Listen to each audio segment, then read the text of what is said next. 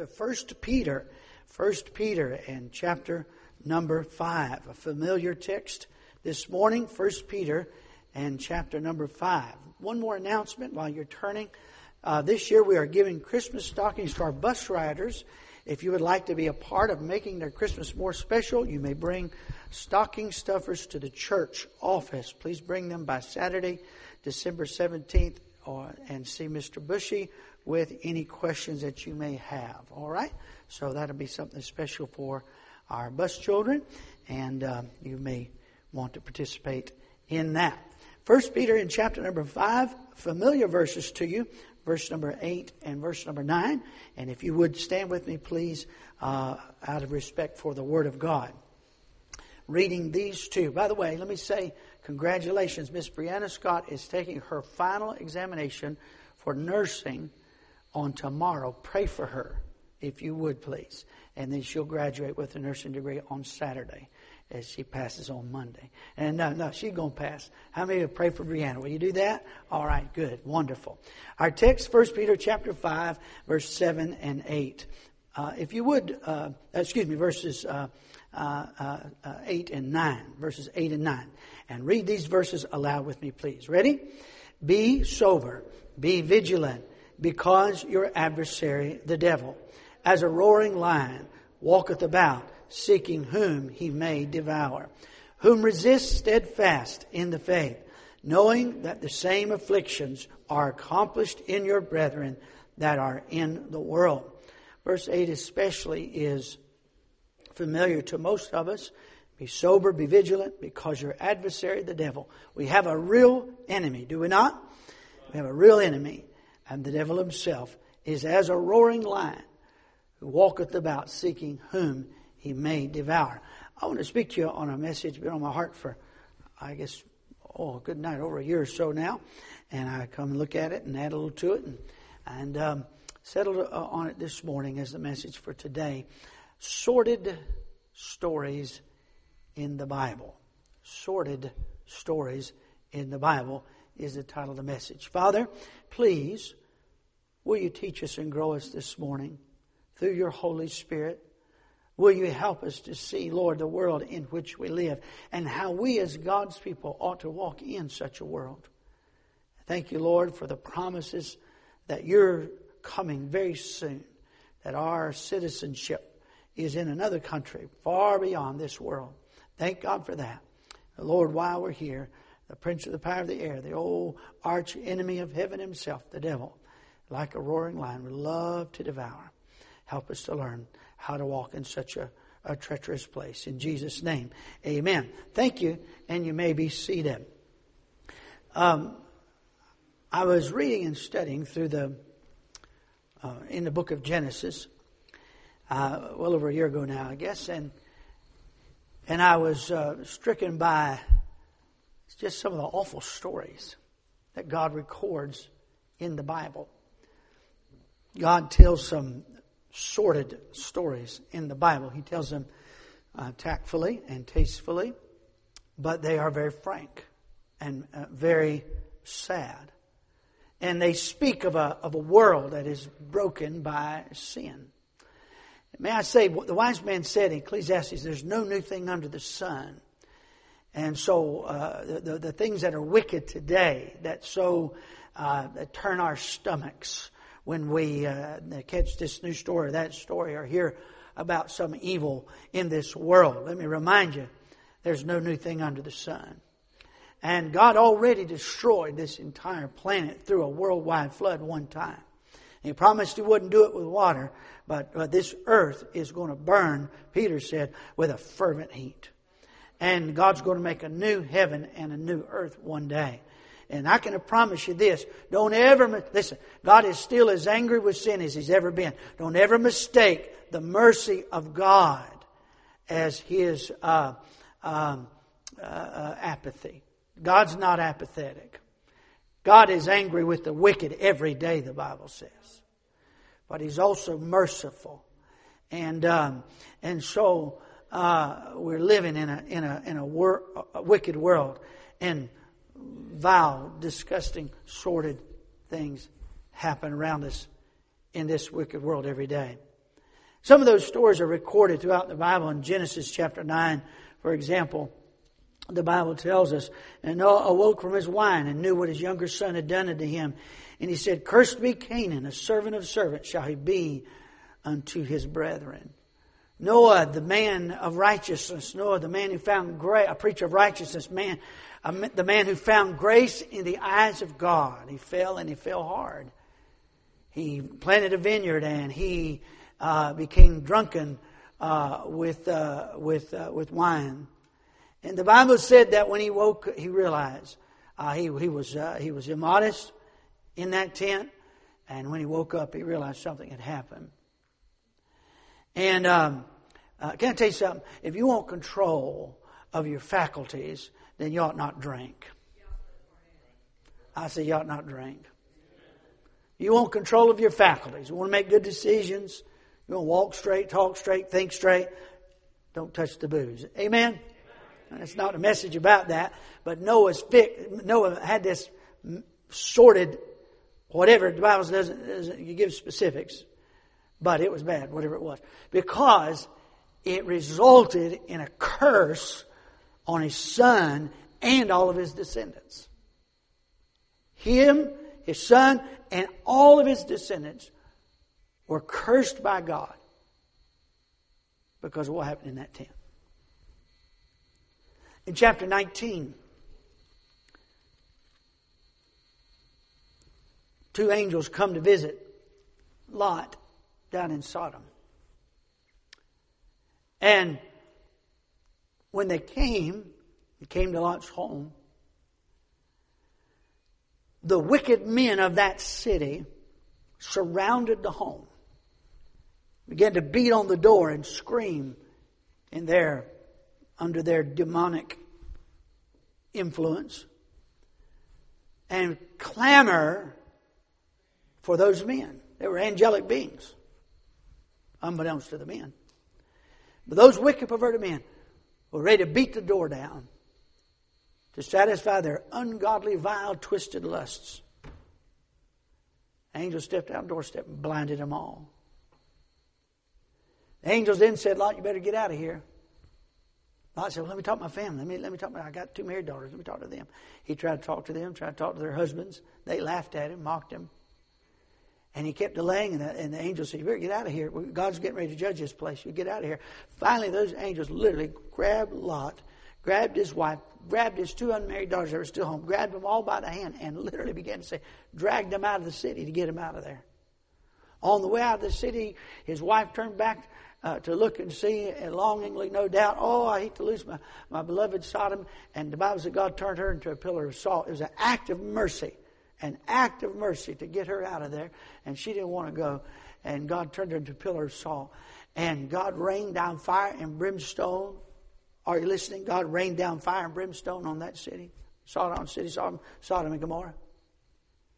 And on the way out of the city, Lot said, Lord, it'll be all right. Don't destroy this little place called Zoar. Let's go over there and find a reprieve. God said, okay, you can go. It's one of the most sordid stories in the Bible where Lot's daughters did not say, well, we have no prospects now. We'll never have children. Got their dad drunk, and through incest, 2 illegitimate boys were born.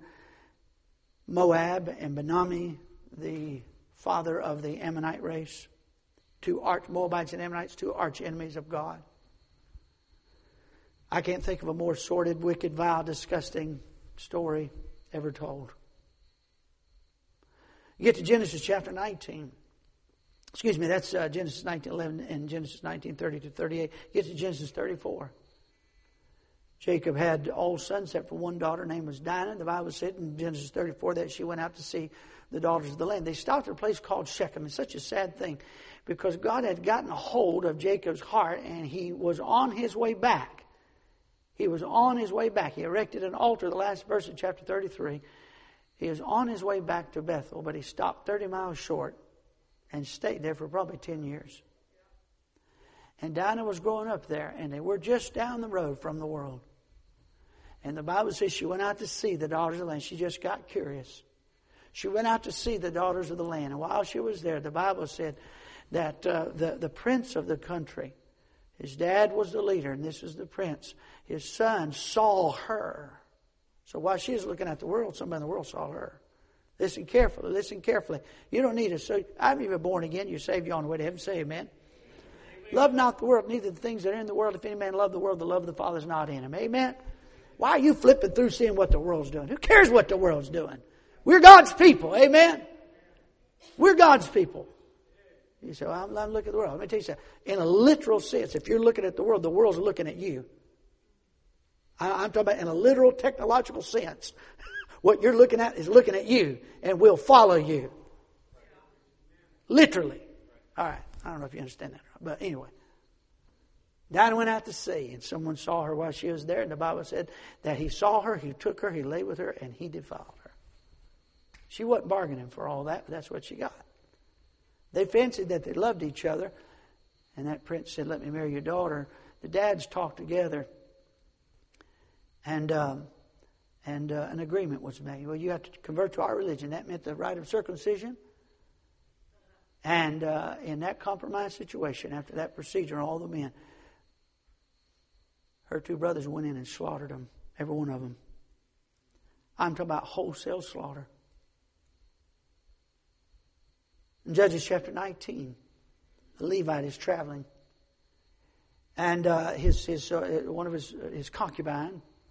God's not for any of this. Just because it's in the Bible doesn't make it right. Understand, folks? It is what it is.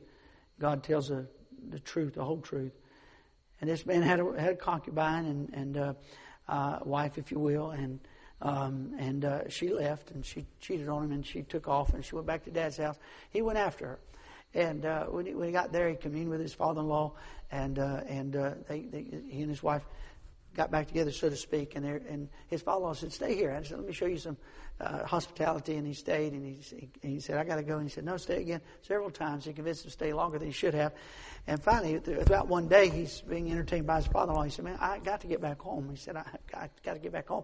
He said, "No, don't go now. It's late in the day." He said, "No, I've got to leave. I've already stayed a couple days longer than I was planning to," and so he left, but he wouldn't be able to get home until after dark, and so he had to stop along the way. He stopped at this little place, and an old man was coming in from the field. And he said, "Sir, what are you doing here? This is not a safe place. Maybe you don't know this place. This is not safe for you to be." And this elderly man said to him, he said, "Look, this is a Levite. It's one of God's servants." He said, come to my house. You can stay with me tonight." Well, the wicked men of that city, just like in Sodom and Gomorrah, the wicked men of that city found out there's a stranger in town, and they surrounded the house of that elderly man who showed kindness to the Levite, and they demanded that man to be sent out the door where they could satisfy their wicked, vile, twisted lusts. And he said, "No, I can't do that." Show you how sordid it was. This is one of God's services, but you can have my concubine. And they literally defiled her all through the night, and she died as a result of it. The next morning, when he opened the door, she was dead on the steps of the house. He took her body, he chopped it in 12 pieces, and sent a piece to every one of the tribes that was declaring war and calling them to come to battle. And the entire nation came together against the Benjamites in a civil conflict to try to rectify the horrific treatment of this Levite's wife or concubine. Now, there's so much wrong with that story. I'm not even going to try to draw lessons from it. I'm just simply saying this is a wicked, sordid, defiled, disgusting, sin-sick, broken world in which we live. And if we're born again, we're not of this world. We're in this world, the Bible says, but we're not of this world. Amen? And we as God's people, listen, we as God's people ought to live for Jesus Christ as a light in this world. And we're to be salt, the Bible says. We're to be light in this world, but yet we live in this world. My message to you this morning is this: how then do we navigate such a sordid, sin-sick world? How do we do it? September the 20th, 2022, just a couple months ago, the headline of the article, let's see, I wrote it down over here in Genesis, it was this. This is September 3rd, 2022, Epic Times. Texas church introduces children to drag bingo and a transparent closet. First Christian Church is the name of the church. Pastored by two women, no doubt lesbians. That's the time. They had a day, a sponsored day, it wasn't open to the public. You had to get a pass. You had to get a parking pass. You had to go in. But a couple folks went in disguise. One man went in dressed in drag. Went in and videoed.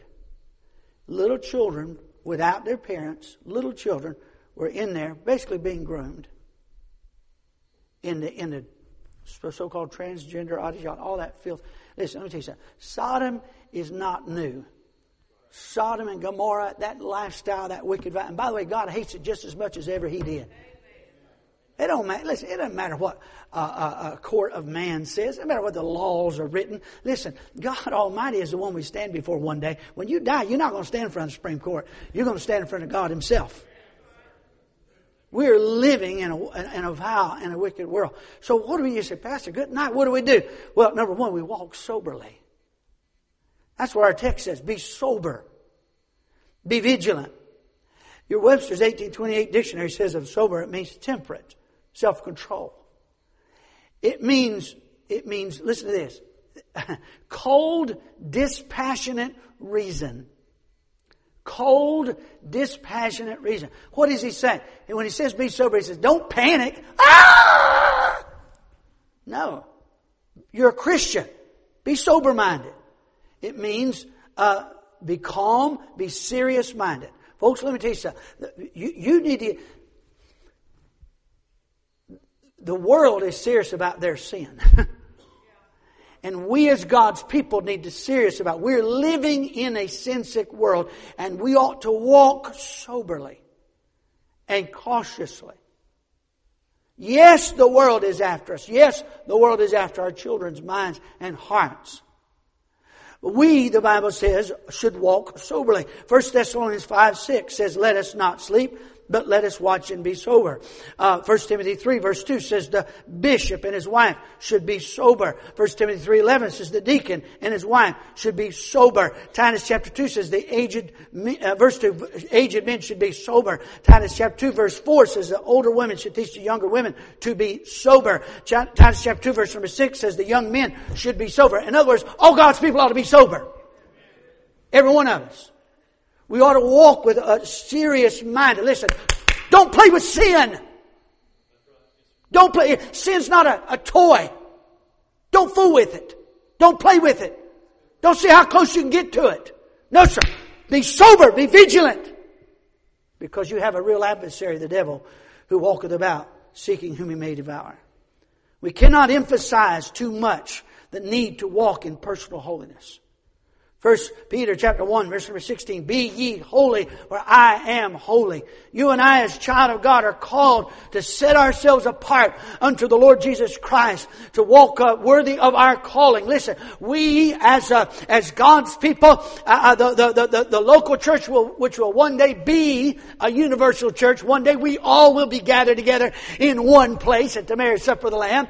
But the church is the bride of Jesus Christ, and we ought to be completely set apart unto Him, and to Him alone. Love not the world, neither the things that are in the world. Walk in holiness. Walk soberly. Hey, pay attention. There's a real enemy. It's a wicked, sin-sick world in which we live. So walk soberly. But then, Romans 6:19 says, I would have you to be simple concerning that which is evil, and wise concerning that which is wise. Wise concerning that which is good. Number one, walk soberly. But number two, walk simply. Walk simply. Listen, it's a little bit crude, but how many of you, if someone gets sick, nauseated, how many of you have a tendency to get nauseated yourself if you're around it, see it, smell it, or whatever? Okay, all right. Now, there seems like there's always that kid at school who, when someone got sick, most everybody run, right? There's that one kid who goes, oh, ooh, look, SpaghettiOs. It's like, I'm sorry, I told you it's a little crude. So when the Bible says walk simply, that's what he's talking about. Look, I don't need to know those sordid details. That's not healthy. I don't need to know all that about the world. Listen, the less you know about the world, the better off you are. Amen? Listen, Whoever loves the world is the enemy of God. The world system, the system of this world, the system of this world that is in rebellion, will not submit to the authority of God and His precious Word. This world has declared itself an enemy of God. Enough said. Enough said. Let's champion righteousness. Let's bathe our minds and hearts in the teaching and preaching and reading and studying of God's Word. Let's champion innocence. Circumspect is better than street smart. Now, some of you came out of the world. Some of you, God saved you like the Apostle Paul, and you got some street smarts. But let me tell you something. Let's champion innocence. Let's champion old-fashioned biblical separation from the world. What concord hath Christ with Belial? What fellowship hath light with darkness? Come out from among them and be ye separate, the Bible still says. Does that mean that we ought to walk around naively? No, I'm not saying that. I think parents ought to discuss with their kids the dangers of this world. And just like the Bible handles delicate things in a tactful way, I think parents need to prepare their children for the world in which we live. I think learning some self-defense things are healthy. I think learning, teaching children, as we talked about on Wednesday night recently, what they need to do if they ever find themselves in a compromising position. What do? They scream their head off. That's what they do. They yell and tell right away of something, anything like that. I understand that. But what I'm saying is this, that what we don't need to do is go rummaging through the world's garbage. Resist the temptation to sift through the world's garbage. It's something about human nature. That's why we almost run off the road when there's a wreck on the other side of the road. Oh, what is it? Oh, that's just awful. Oh, it's human nature. I like to go over here to Franklinville, and sometimes I'm at the school or something like that. I'll go over and walk the Franklinville Rail Trail. I don't know if you've ever been over there. But to get on the rail trail, you have to walk by the sewage processing pond. And it's right. How many of you have been on that rail trail? Okay, you got to walk right by it. And so you say, when I get to that part, I walk fast. Amen. And get on by. Yeah, I know it's there. But I don't linger there. Amen? When I walk the rail trail, 90% of it is as beautiful as it could be. When I don't linger, I don't go up there and go up the stairs and look in the green pond. I'm not going to do that. And what I'm saying, the principle I'm trying to say is this, is that don't do that with the world. Stop driving by the sewer. Amen? See how nasty it is. It's nasty. Amen? How many think it's nasty? It's nasty. Amen? Yeah. I know the world's sewer is growing and spilling more and more over into our lives, spoiling more and more beauty. Innocence is now being spoiled at every level. I understand all that. You know, when we came here, years ago when we first came here, we used to enjoy going to rodeos. We went to several rodeos, and I remember some of them have prayer at the beginning of the rodeo and the national anthem, and very patriotic. And it was good, a wholesome family. I remember where we were sitting at a rodeo, and the whole world has been confiscated with hell's music, including the church, much of the church. And went to a rodeo, and it was just nauseating. And one of the girls was in my arms, and I'm like trying to watch a little bit of the rodeo with my hands over my kids. I was like, I said, this is it. We haven't been back to rodeo since. That was years ago. We used to like to go to hockey games. And when we first came years ago, we'd go to a hockey game. It was enjoyable. And nothing untoward about it. And then we'd go to a hockey game one day, and all of a sudden they got cheerleaders. Well, they call them cheerleaders. They don't cheer. They just dance. That's all they do. And they come right up the aisle on the steps. I thought, what? We did not come. I thought this was supposed to be a sporting event, not a dance event. So check that off. Can't do that anymore. Went to a couple NBA games when I first came here. That's how I went to the NBA games. I ain't doing it. We used to go to amusement parks. Now they got water parks mixed up with amusement parks. You can't go there. It's not decent. I'm just telling you what my I'm telling you what we came to. I don't want to be around that. And I understand. I mean, many things in the world that used to be wholesome, used to be decent, they're not decent anymore.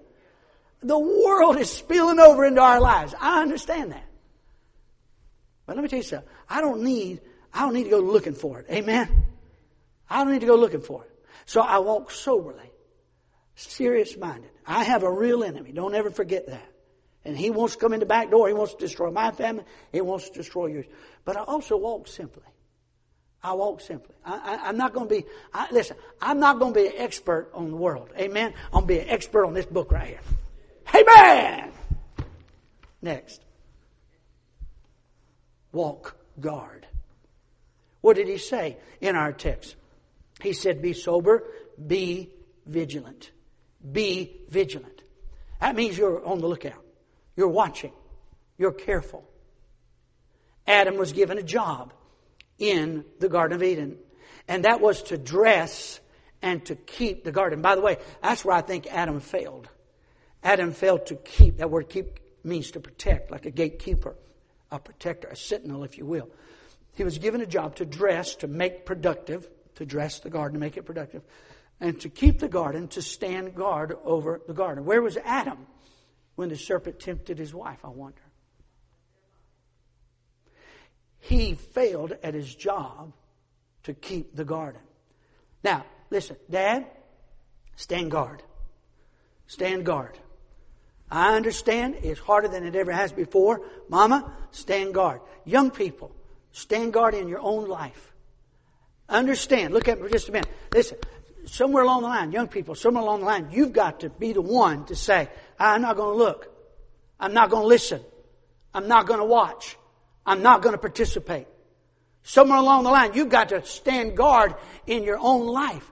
Put on that whole armor of God so that you may be able to stand, the Bible says.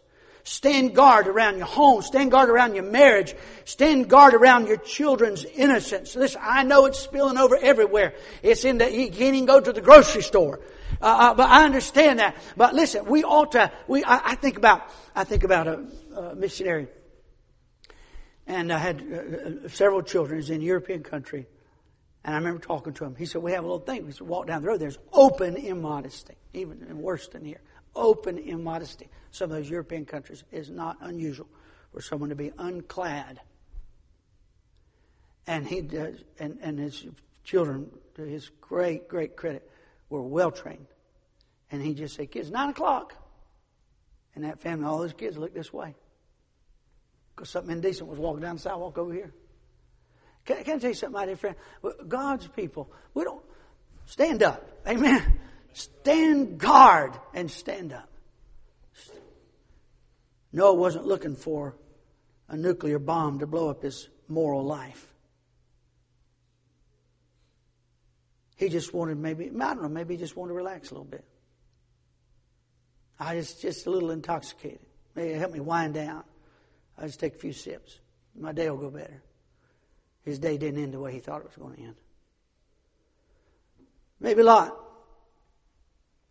said, okay, I'll take some of that. Both these men, their lives were messed up. Why? Because they started drinking. Maybe Lot said, I just want to wind down. He didn't plan to be the father of 2 illegitimate sons. Maybe he just wanted to assuage his grief. He just lost his wife. He lost all of his belongings, everything. Financially ruined. His wife is dead. He said, I got a right to. But it turned his world upside down. Walk guard, and lastly, stand up. Stand up. You know what God's people need in this day and age in which we live? The devil's getting more and more. Now, you go to other countries, and he's been in your face for a long time. America has been a fortress for truth and right for years and years and years. But darkness is encroaching on this nation, and we know it. And our nation is moving away from the moral foundations upon which she was built. And that means this, more than ever, we're going to have to stand up. We're, as God's people, we're going to have to walk hard, but we're going to have to stand up. We need spiritual champions. We need spiritual champions. Young people, listen to me. You are going to have to become spiritual champions. You're going to have to meet the enemy and stand and say, no, I am not going to participate. I am not going to be a part. I am not going to join in. We need some courageous men and women and families and children. Are you ready for the world? One of our young people came to me, and a lot of times I have an appointment with our kids that are graduating from high school in the church. I invite them to, not all of them come, but as many of them do. And just so I can talk a little bit, find out what their plans are, if they feel like God's given them some direction, and if they desire, maybe give them a little guidance. And I asked one of our young people a couple years ago, I said, are you ready? Are you ready for what you're going to face? And I just gave some examples. I said, are you ready if somebody puts a phone in front of you and say, hey, look at this video? Or somebody kind of pokes fun at you because of the way you dress. I mentioned 3 or 4 things that I thought that our young people would typically face. And by the way, you don't have to go to Hell State University to find them. You can get them you'll find that at a Christian college. Everywhere you go. Find it at the grocery store. And to the credit of this young person, tears came to their eyes. And very honestly, they said, Pastor, I hope so. Hope so. You know, I was pleased at that moment. That was a moment of honesty, I felt like. I need to be ready. I'm not sure I am, but I need to be ready. Young people, let me tell you something. You will face temptation. You will have to take a stand. I remember making a decision. I told you this before as a young person. And I got sneaking around, listening to the wrong kind of music, bought me a tape, and got convicted, threw it away, and bought it again, threw it away, bought it again a third time. Finally threw it away and said, Lord, I'm done. And I remember being tested not long after that, jumped in the car with a friend, and they turned the radio on. I was like, I said, hey, would you turn that off? That's my car. I'll listen to what I want to. Yeah, but you know, I've made a decision about this. I'm not going to listen to this kind of music. They said, well, that's your decision. It's not mine. I said, okay, you're right. We went 1 block away from the house, 1 block away to the stop sign. We got to the stop sign. I opened the door. I got out, started walking back home. He said, that was courageous. I was scared to death, quite frankly.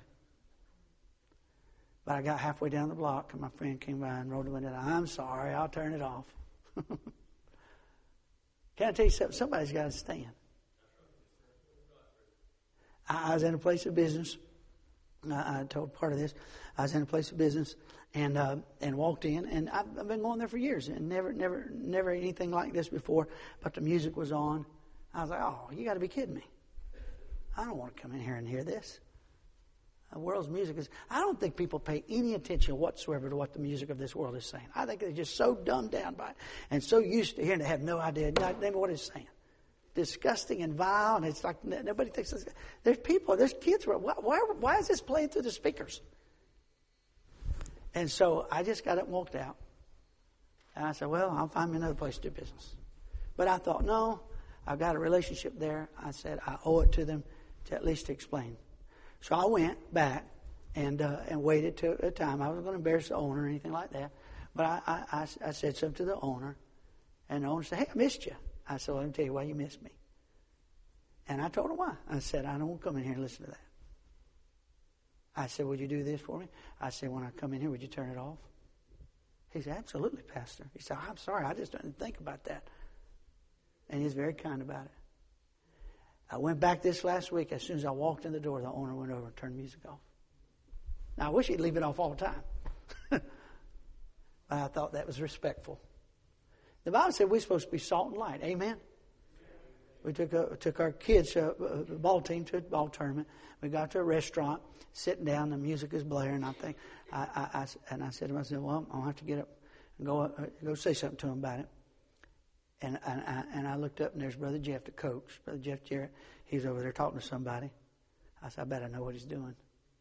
He walked back to his seat, and about 30 seconds later, boom, the music turned off. Can I tell you something? Listen, don't be ashamed to believe something.